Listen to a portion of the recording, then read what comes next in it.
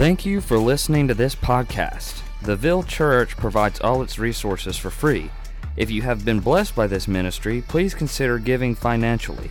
For more information on how to give and other resources, please visit www.theville.church. Good morning, everyone. Good morning. How are y'all doing? Yeah, good? All right. So we're in a overall topic of being rooted in Christ, or the word rooted is our word. So everybody say rooted. Say rooted. So anyways, we picked a verse, chapter 2, verse 6 in Colossians to be our verse to sort of support what we're talking about. And we're in the book of Colossians, which is, we're going to be going through it verse by verse. And I am speaking today on verse 9.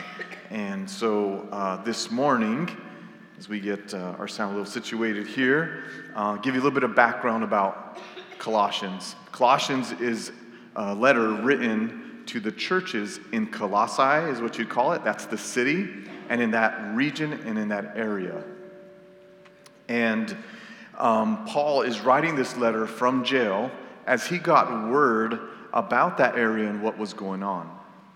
And what was going on was that there was this extra stuff going on, like you might have to, pray to something or to someone or to believe something extra other than the words of Christ, other than the gospel, to be able to stand and to be able to live and to know who God is and what God wants for our lives. And so these were coming in, and they were starting to, people were starting to believe them is going to lead people away from the church. Now, I'm in verse 9, and we're going to just take this verse little by little, and we're going to go through it this morning. So would you pray with me as I pray for myself and the church? I know we prayed, but let's pray one more time. Father, just thank you for this morning, and let your words, not my words, be here today. And may you speak, God, as you use this natural means to do something spiritual. And help me, God, to be able to repent and to turn from all the things that I believe that were wrong, even leading up to this sermon and this scripture. And that may I always believe you and what you say. In Jesus' name, amen. So, Colossians chapter 1, verse 9. And it says, "And so from the day we heard, we have not ceased to pray for you, asking that you will be filled with the knowledge of his will in all spiritual wisdom and understanding." So, in the first part of this verse 9, it says that they heard something about the church in Colossae. What did they hear? Well, we have to go back to verse 4. So if you go up to verse 4, and I didn't include this, but if you have your Bibles open, we're going to be right here. It says, "Since we heard of your faith in Christ Jesus and of the love that you have for all the saints." So the very first thing that Paul is addressing is that they do not cease to pray since they had heard of their faith. Now, Paul puts first things first. So he says, I want to talk about your faith. I want to talk about what we heard of. What is faith? Anybody know what faith is? Well, faith is belief and confidence and trust. Hebrews 11:1 says, the substance and evidence. The substance and the evidence is our faith. Our faith becomes the substance and the evidence because it's a confidence. That's not our own, right? If you believe right now, you have faith. Now, where does this faith come from? Where does this confidence, where does this substance, where does this evidence of believing come from? Ephesians 2:8 says, and that's our next verse, "For by grace you've been saved through faith, and this is not your own doing, it is the gift of God." Now, I don't know where you're at in your walk or how many churches you've gone to or what kind of spiritual upbringing or if this is your first time, but I don't want to take for granted in the fact that sometimes when people say, you just need to have faith, or where's your faith, or come on, I thought you had faith, It's like they think we can like manufacture this stuff. We could make this happen. And I want to say many churches preach that way all the time. They say because you do, right? That's what's going to make you have faith. Or it's something that you could make happen. Like, there's times where we doubt. There's times we get discouraged. There's times we get scared. There's times that we feel like we have no faith at all. And what happens in those times? God is faithful to be faithful to us. And then all of a sudden, He gives us faith. Because it says that it is not our own doing, but that it's a gift from God. This whole walk is a walk of faith. So we know now that it's faith that comes from God. He gives it to us. He gives us faith.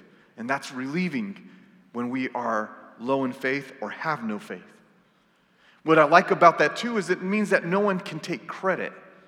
No one can say, hey, I'm a Christian, or I do this for God, or I do good things because of my faith, or because I have faith because of me. No, it's been given to you. Now, how does faith come? By what means or ways does God use to give faith? Romans 10:17 says, read it for me up there. Faith. I sprung that on you. You didn't think you were just to sit back and chill today. So it comes by how? Hearing and hearing the word of Christ. Imagine we're speaking the words of Christ this morning. You read the words of Christ. You listen on the radio to the words of Christ. Radio, nobody listens to radio, but you listen somewhere from the words of Christ. You can tell I'm dated, right? And what happens? Faith comes. Now, that's something that I want you to hold on to, is that throughout this sermon, the truth that God gives faith, and it comes through the words of God. Let's move on to the next part of what he heard of. He heard of their faith, and he also heard of their love. What is love? 1 John 4:8 says,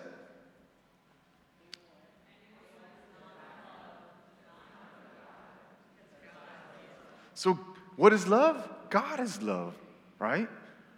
How do we know what love is like? Where does love come from? What really is love? God is love. So we have to get to know who God is and what He says. Everything He does flows from His love. Everything He does flows from His love because He is love. 1 John 3:16 says, this...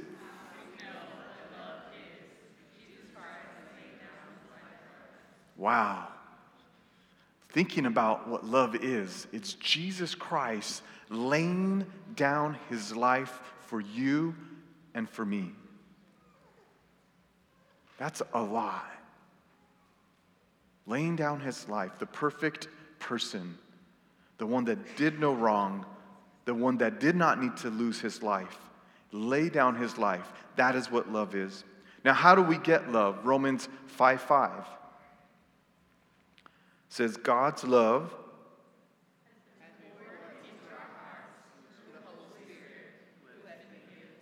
wow. How do we get love? God pours His love through the Holy Spirit into our hearts.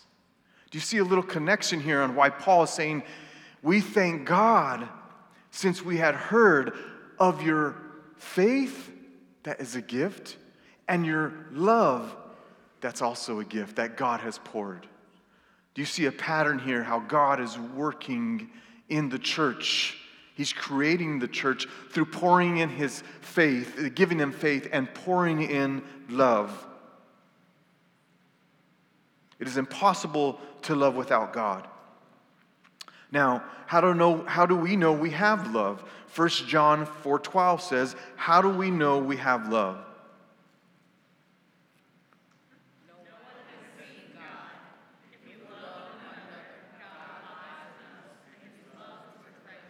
Amen. God's love and love is never vacated from loving one another. Ever. That's how we know we have God's love. He's praying and he's thanking God because he heard of their love. Obviously, they have a great love one for another. Let's go back to verse 9. And it says, "And so from the day we heard, they heard of their faith and their love, that is what God has done, he has given them." Right? Faith and poured into their hearts love. This is what Paul had heard. Paul had heard of this great love. That's amazing, church. And the reason why it's so amazing is today, in this morning, right here, right now, Paul could unashamedly be able to be here and say the same thing about the Ville. He could say, "I have heard of your faith and your love." Because if you're a believer here today and you're gathered together, the Bible calls that the body of Christ.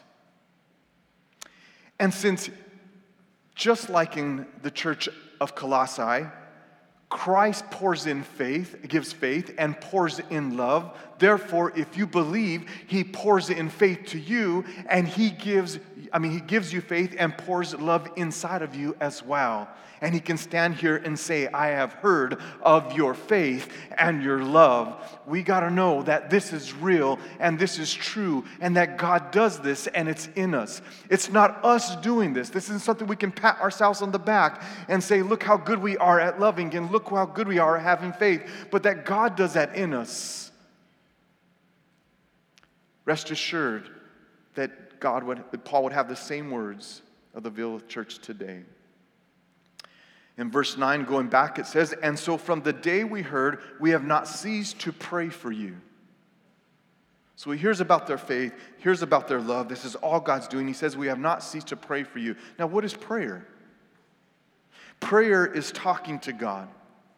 Here we find Paul saying when they prayed, they were asking, right? Asking. This shows that they were looking to God for something.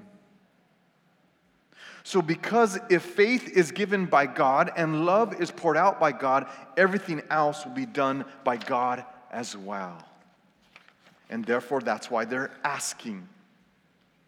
With prayer, there is a reliance, there is a dependency and a connection. An intimacy, a relationship with God.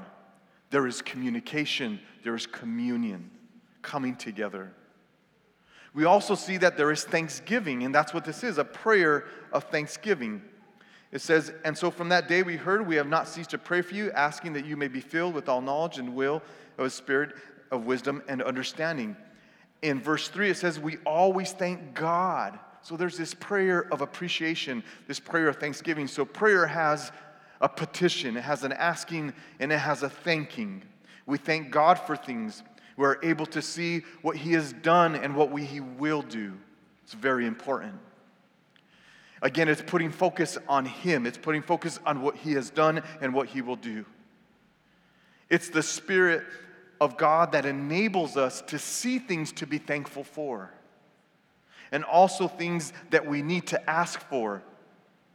And you see that in Romans 8:26.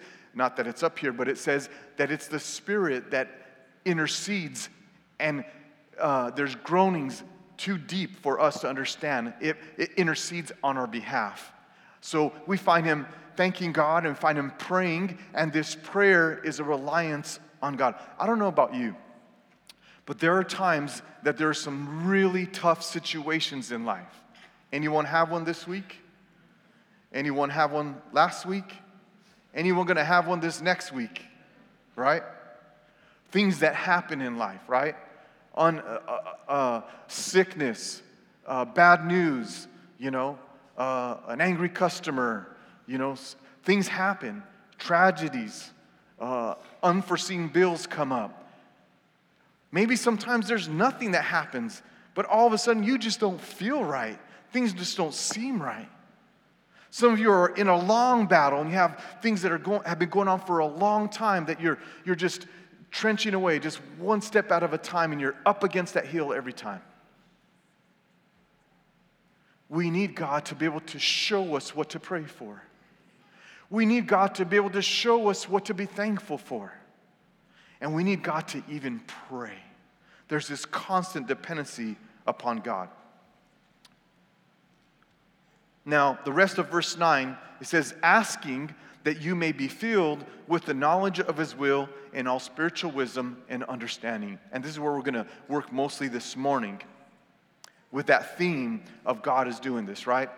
So to be filled means to be filled up all the way. A couple of examples is Moses was building the tabernacle. I didn't include these, but I'm going to read the scripture. And there was a person that he points out, and he says, he has filled this person, he has filled him with the Spirit of God in wisdom, in understanding, in knowledge, and in all manner of workmanship. So we see that God fills the person with the ability. God fills the person with the workmanship. That's what we find in this scripture. This filling is again God. In another one, Paul was praying, Philippians 1:1 says, filled with the fruit of righteousness that comes through Jesus to the glory of God. Again, there's two verses pointing out the same word fill as something that Jesus, Holy Spirit, does working in us. Okay? So filled with what? It says the knowledge of his will. The knowledge of his will. In all spiritual wisdom and understanding. So before we talk about what is God's will, God's overarching will, I want to talk a little bit about and ask you, what do you think when you hear, what is God's will? Just the word, God's will. What do you think when you hear, what is God's will? I think it's most common, maybe not, that what we're really asking is, what is God's will for me? Right? What car should I buy? What house, where should I, what job, should I take this job? Should I help this person? Should I be this person's friend? Should I move over here? Should I be at this church? Should I do this ministry? What is God's will for me, right? What is God's will for me? I think that's what we think, if that's pretty common, and we'll talk about that, is what is God's will for me, right? Here are some of the ways that we equate God's will or being in God's will and finding God's will. So here are some ways we equate being in God's will, finding God's will, all right? First off, when it comes to something that we do, it should be, people should do what they love. When it comes to work or even as a volunteer. Does that ring a bell? Does anybody ever think about when it comes to a career or what's going on or what you learn in school, people should do what they love. There's a very popular saying that if you find something, I don't know if you ever heard it, that you love to do and you're getting paid for it, then you'll never work a day in your life. Anybody ever heard that? Raise your hands if you ever heard that. Holy smokes, I'm not the only one this morning. So, with that, there's another one. Do what you're made to do according to your gifts, your talents, your abilities, according to what you like. Isn't that true as well? We hear that. Hey, just do what you're good at, what your talents are, your abilities, according to what you like. Or what about knowing your purpose and living out that purpose? Doing what makes you happy and fulfilled. Many times when it comes to what is God's will for my life, we ask, is this going to make me happy? Will it help me fulfill my purpose? Will it help me find my purpose? Will I get paid to do what makes me happy?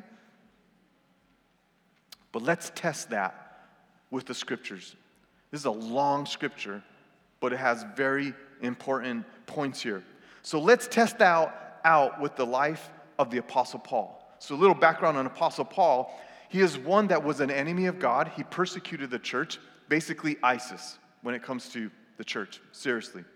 And he would get people, arrest them, and then before you know it, they'd be either stoned or slaughtered or killed. That's who Paul was. Paul wrote most of the New Testament. Paul is being credited the reason why you and I are here today hearing the gospel. So a guy that wrote more letters and achieved more than anyone else next to Jesus. Jesus is the only other one that's done more. We find Paul here with this, what is God's will for my life? Will I find my purpose? Will I be happy? And let's look if we can see if that will stick with this guy, Paul. So what does it say here in 2 Corinthians 11:21 to 31? Do we have that? Or did I not? Oh, my other guy took a smoke break. No, I was kidding. Maybe true. 2 Corinthians chapter 11. I better go there in case we don't. Let's see here. If you have your Bibles, open there as well. 2 Corinthians chapter 11.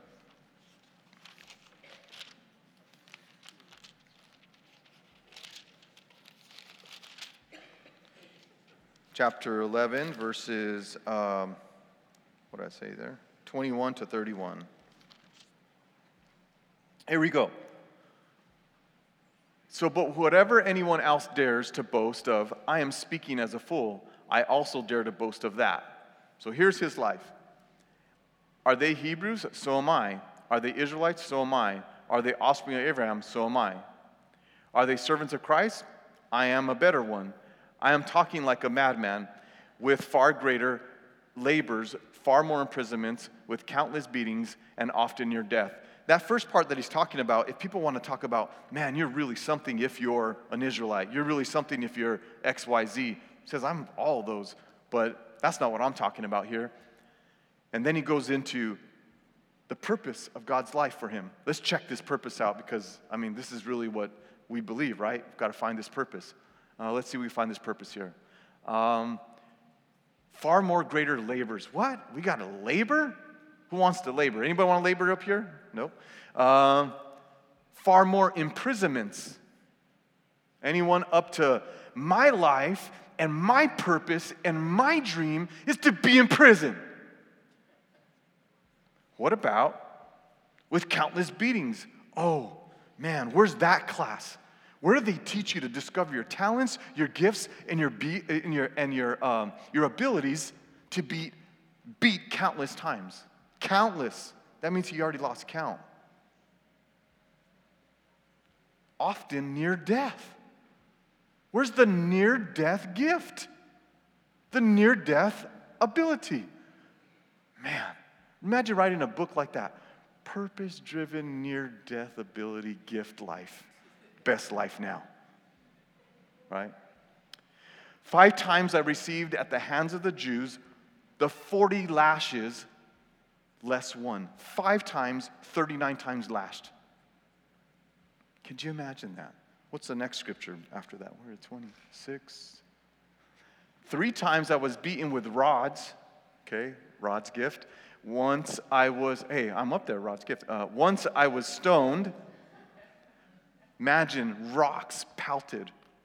3 times I was shipwrecked, and a night a day I was adrift at sea. Okay, so one day I want to learn my purpose and I learn my gift so I could learn to be lost at sea.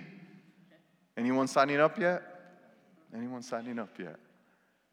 On frequent journeys, in danger from rivers, okay, river rafting maybe, dangers from robbers. Got to learn how to hide my stuff. Danger from my own people. Danger from Gentiles. Danger in the city. Danger in the wilderness. Danger at sea. Danger from false brothers.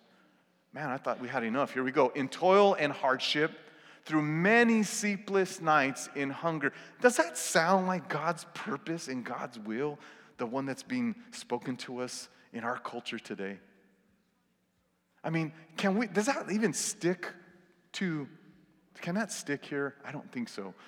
In hunger and in thirst, often without food, in cold and exposure. And apart from other things, there is this daily pressure on me of my anxiety for all the churches. Wow. Who is weak and I am not weak? Who is made to fall and I am not indignant? If I must boast, I will boast of the things that show my weakness. The God and Father of our Lord Jesus, who is blessed forever, knows that I am not lying. Isn't that amazing? So when we look at this idea of finding our purpose and according to our gifts and our abilities, and I want to tell you, church, that I want to make a public confession that I want to repent of actually saying this to people as well. My motto would be if someone was, 18, 19, I would sit them down and I'd say, hey, so what do you like to do in school? Do you like math? Do you like science? Have you ever worked? Yeah. What do you like in that job? And try to help them find what they like and find what they're good at and encourage them to go do that. That would not stick with Paul right here. It wouldn't stick with Paul. And I'm sorry to say, up until I studied the scripture, that's how I believed. So if you're feeling a little bad for thinking like that, I'm right there with you, right? I'm not wanting you to feel condemned. I just want for God to do what he's going to do in your life like he's doing in mine. Because it's so important, and we'll talk about this later. Let me just continue. So we find Paul, and then what about people in third world countries? I remember going to El Salvador once, and while I was there, the wage was $6 a day, but the gas was still $2.50. Right? I think rent was about $100 a month, or I think it was $100 a month. Wait, six? Yeah, maybe. I don't remember now. Now I'm getting confused. But anyways, $6 a day is what the wage was. And I remember trying to, just figure out how they make and how they do it. So anyways, in third world countries, it's very common to know that it's not so much like, what job or career, what I want to do, but it's like, what could I do today to feed my family today and maybe tomorrow? And sometimes not even today. I'll hold off for today so I can actually eat tomorrow. So that wouldn't stick either, right? That would not stick either in that situation. What about our immigrants who come legally or illegally? And just on the topic of immigrants, all of us are immigrants in this country other than the Native Americans, which I found out I'm like 24% just the other day on Ancestries. So, that's horrible, and I can't believe I just did that. So anyways, how about immigrants who come legally or illegally? At first, it's very, very hard. They may not have a choice in what jobs they do. They sometimes come as, teachers or nurses, doctors, supervisors of companies and had their own businesses, but they're coming and they need a job. And sometimes they have these jobs that are just, the lowest or the ones that maybe other people don't want, whatever it is to just work. And we find that. We see that even in our city. We see that in Florida. I saw it in Santa Fe. And very, very common. It doesn't mean that one day they don't prosper, they don't grow in the financial world or in their jobs, because many times some of them become very successful. But I want to say it doesn't mean that you can actually do the field that maybe they went to school for where they were at before they came to America, right? To the United States. What about here in Jacksonville? Right where we're at, where the Ville is planted. Very common that a 17 and 18-year-old that's about to graduate from high school, if they're graduating or got to that point and haven't had to try to get a job and work and make things happen first, it's very common that they try to find a job, get a job, but yet they need good transportation, which a car bill is quite a bit, with insurance, get there to work, get back home to be able to, have enough money, to have enough for rent, all these things, and really a minimum wage job is very, very hard to accomplish that with. So many times that doesn't even happen because they don't even have the transportation. That's one of the reasons why we're here, right? We as a church look at those things, and long term we hope to be able to help and encourage one person at a time, if that, to be able to help in that situation. But could you go up to someone like that? Let me just hold this for a minute here. There's a couple of problems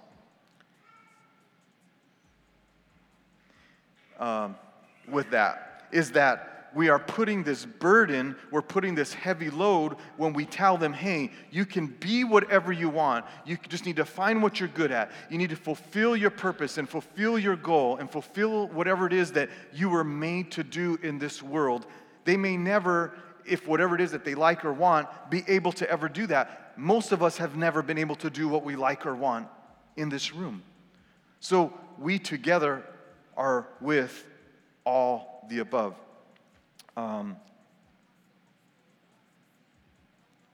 Paul the Apostle, the people Paul the Apostle, the people in the third world countries, the immigrant, the young people in our city, and not just young people, but people in general, how crushing would it be if you were to preach to them to find their dream job, to do what they are made to do according to what they like and are good at, and only then will they be happy and fulfilled, right?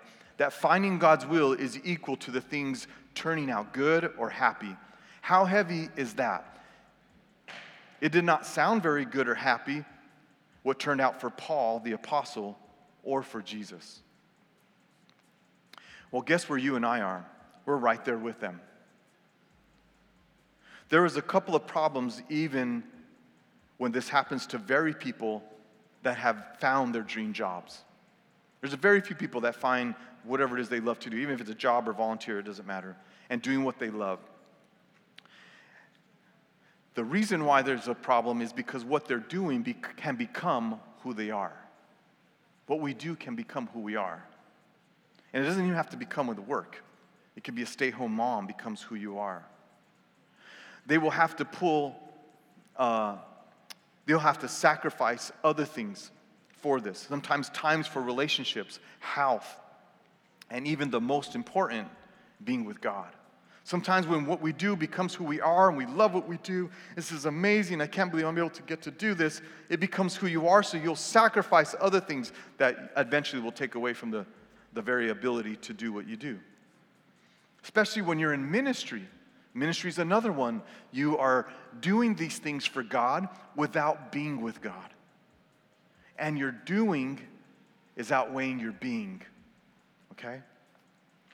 Stopping to rest in the gospel, stopping to rest in that God loves you, stopping to rest in that He has you. And you just keep doing and doing and doing. Second is that if they were to lose their ability or the opportunity to do what they love, it can be devastating.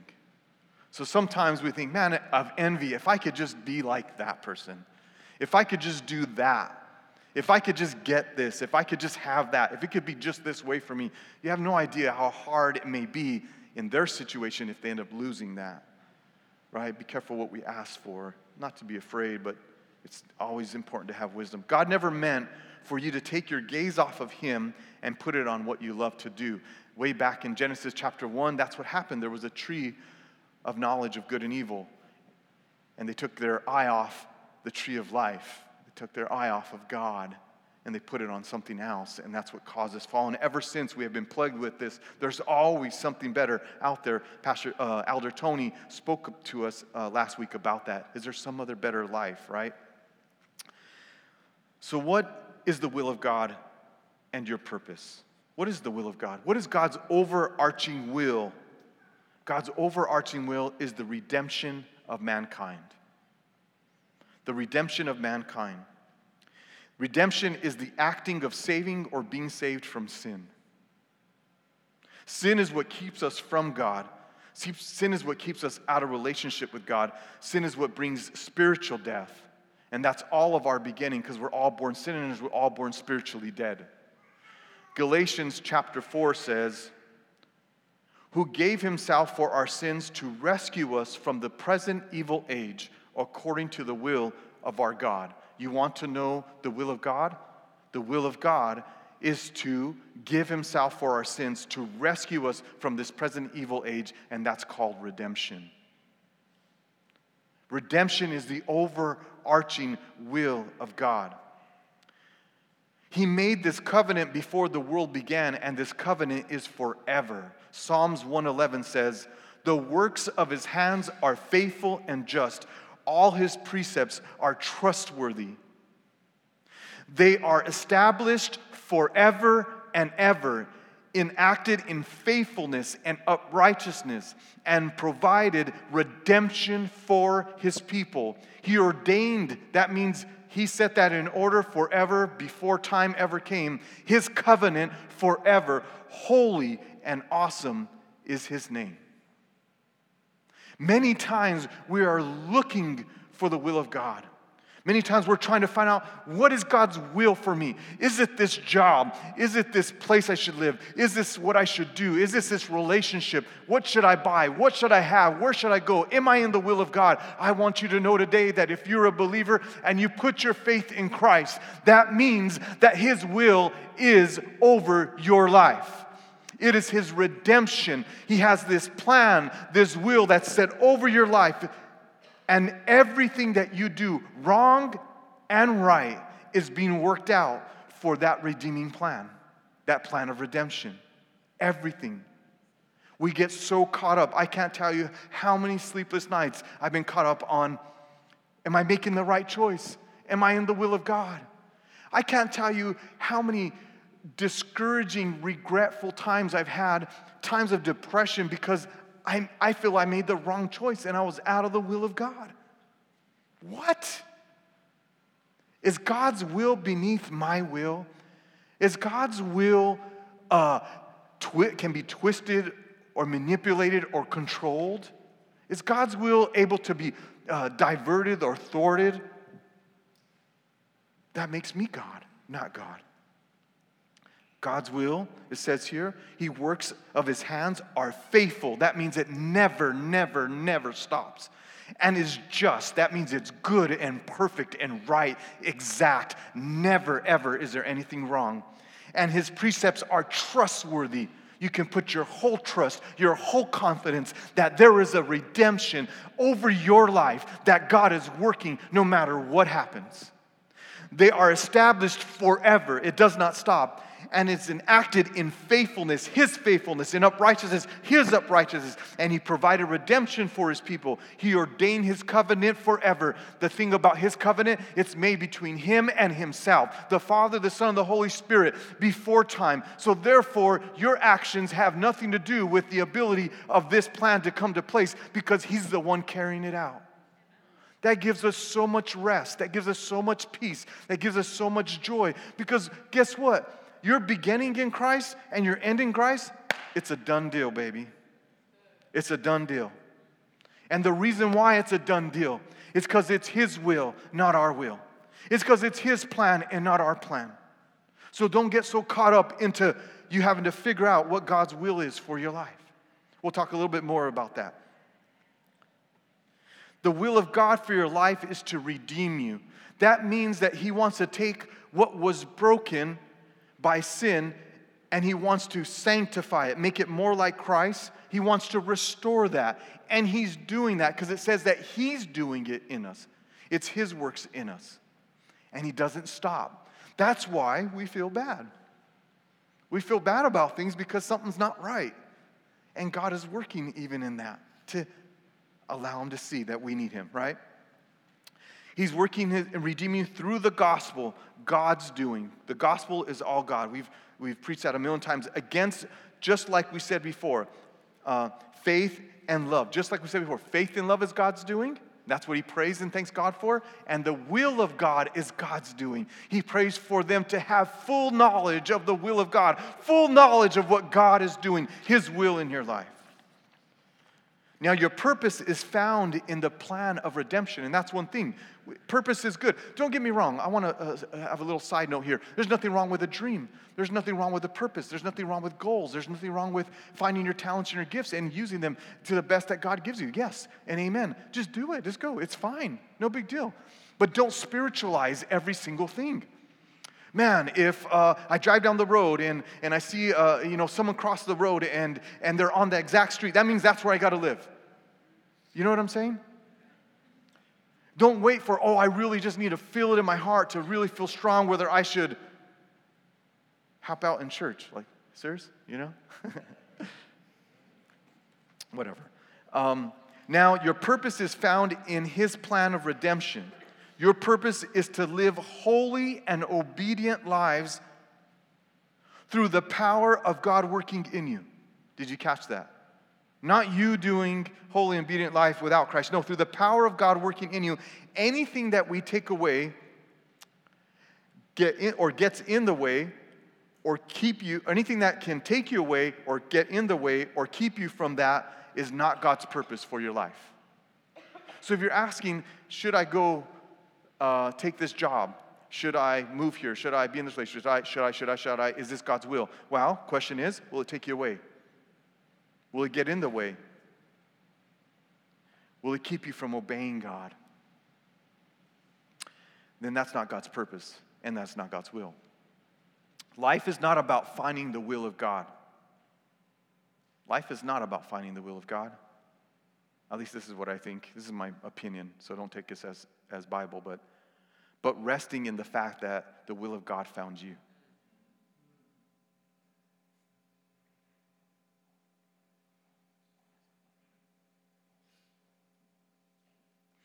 Yep, life is not about finding the will of God, but resting in the fact that the will of God found you. And I know that's sort of quirky in how it's said, but sort of puts it in perspective. God's will was that he would find you because you were lost and so I was lost. You may have not ever had the experience to do what you love to do, and if you are, praise God, there's nothing wrong with that. You may never have had experience to do what you love to do as a profession or job, but if you are blessed with knowing how much God loves you because of the gospel, and in return, you're able to love him and love others. Just one more day, just one more second, living on this earth, one more breath, just knowing how much God loves you and how you're able to love others, then there's no other will to find than that. There's no greater purpose in that. I think of my dad that woke up at 4 or 5 in the morning, 35, he's still doing it, 35 years in the road, to drive up a mountain to a job, to go work from the bottom up, day in and day out. How dare I talk to my dad and say, you weren't living your purpose. You didn't find what talent and gift you were doing good at. My grandfather that stepped into a bread truck every day. You know what? He made it, wow. Because he did the bread truck thing, guess what? I never see him work because by the time I got to know him, he was retired probably for like 30 years. House paid off, car paid off. Used to go to senior citizens playing pool, casinos playing cards, coming in at 3 in the morning. That's all I knew of my grandfather. Seriously. He lived the life. Man. Anyways, getting off track there.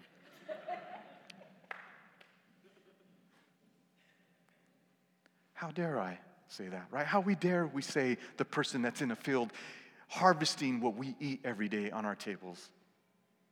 How dare we?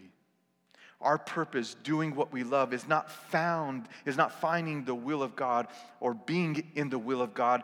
This never fulfills us or gives us rest. This leads to a heavy load and more work. And for that reason, I repent of telling people to do that. God's will may be what Paul was for Paul for you. And I pray right now that your dreams are Jesus. That your purpose is Jesus. That your hopes and your goals are Jesus. And the person of work of Jesus. That's what your whole hope, dreams, purpose, and plans are all. With Jesus, for Jesus, on Jesus, because of Jesus. Right? What God wants, his redeeming plan. You know, when you live in this life and you go wherever it is to your jobs or home or volunteer or some people are bound to a house because they're sick or whatever. Did you know that every breath, every minute, every second, every thought, every action, everything you do is being fulfilled in this plan of redemption? That there's not one thing, 1 minute, 1 second of the day that goes by that's not purposeful. It's fulfilled 100% in the purpose of God. And there ain't nobody else on this earth that ever gets to have that. And it's by grace that happens. The rest of verse 9, in all spiritual wisdom. What is that wisdom? The wisdom of God is the gospel. That's this wisdom. It's the wisdom of God is the gospel. Is being filled by God through our union with God. It is spiritual, meaning it is by the Holy Spirit. The Holy Spirit was given to us. Jesus said, it's better that I go. So why? The Holy Spirit comes and he brings us to himself, and he creates a new heart and a new mind. By the hearing of the word of God, we believe the gospel that Jesus Christ lived, right? Was born of a virgin, lived, died, buried, resurrected, and ascended into heaven. And therefore, we gain this spiritual wisdom, and we're being filled. The word filled is continually being filled. It means it doesn't stop. There's a constant filling. It's just the way we're made. We're made to be worshipers. We're going to worship one thing or another. So there's constant filling. The Holy Spirit shines the light of the Word of God. So you never separate the Word from the Holy Spirit. It always shines on the Word, and it gives us a continual spiritual wisdom. To be able to discern what is the gospel, the beauty of the gospel. The gospel is never something you could figure out or contain. There's always so many different sides to it and ways to see it, and it's continually perpetual. It fills us up, and it's always what Christ has done. We receive it. Now, how does this happen? How do we become filled with the knowledge? One of the main ways is that we receive it through the gospel. That's why we come together to hear the gospel like we are today this morning, and to see the gospel by word, meaning speaking the word, through the songs that we've been saying, and also through the sacraments we're going to take, which is the Lord's Supper. These are God's means of building up faith and giving you wisdom, giving you love through these means. This also happens as we gather together in our squads as believers, as the church, building up one another, with one another. We share the gospel. We pray with one another as Paul's praying. We see how we can care and minister to one another. And Christ, through the body, says the body builds itself up in love. Christ does this through the body. Christ now ministers to us. You didn't know today, but that Christ has been serving you this morning. He's been ministering to your heart. And when you gather together in your squads, Christ ministers as well. He ministers through each and every one of you. Now, how can this be helpful in a time of hurt? The will of God, right? How can this be helpful in a time of pain, time of trial? I don't know, but I know that there's always something going on. I had to ask for prayer this week, and feeling so much better now, but man, I need it. I want to just leave you with this last part as we come to a close here, with what I want, what I'll describe as the outcome, what Jesus describes as the outcome of the will of God. John 14, 1 through 4. John 14, 1 through 4. If you have a Bible, open up there for me real quick, if you'd like. So here's one of the outcomes of God's overall will, his redemption. I think it's important and encouraging. Let not your hearts be troubled. Believe in God. This is Jesus speaking. Believe also in me. In my Father's house are many rooms.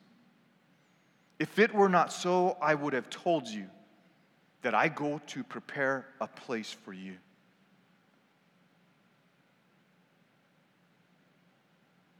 And if I go prepare a place for you, I will come back and will take you to myself.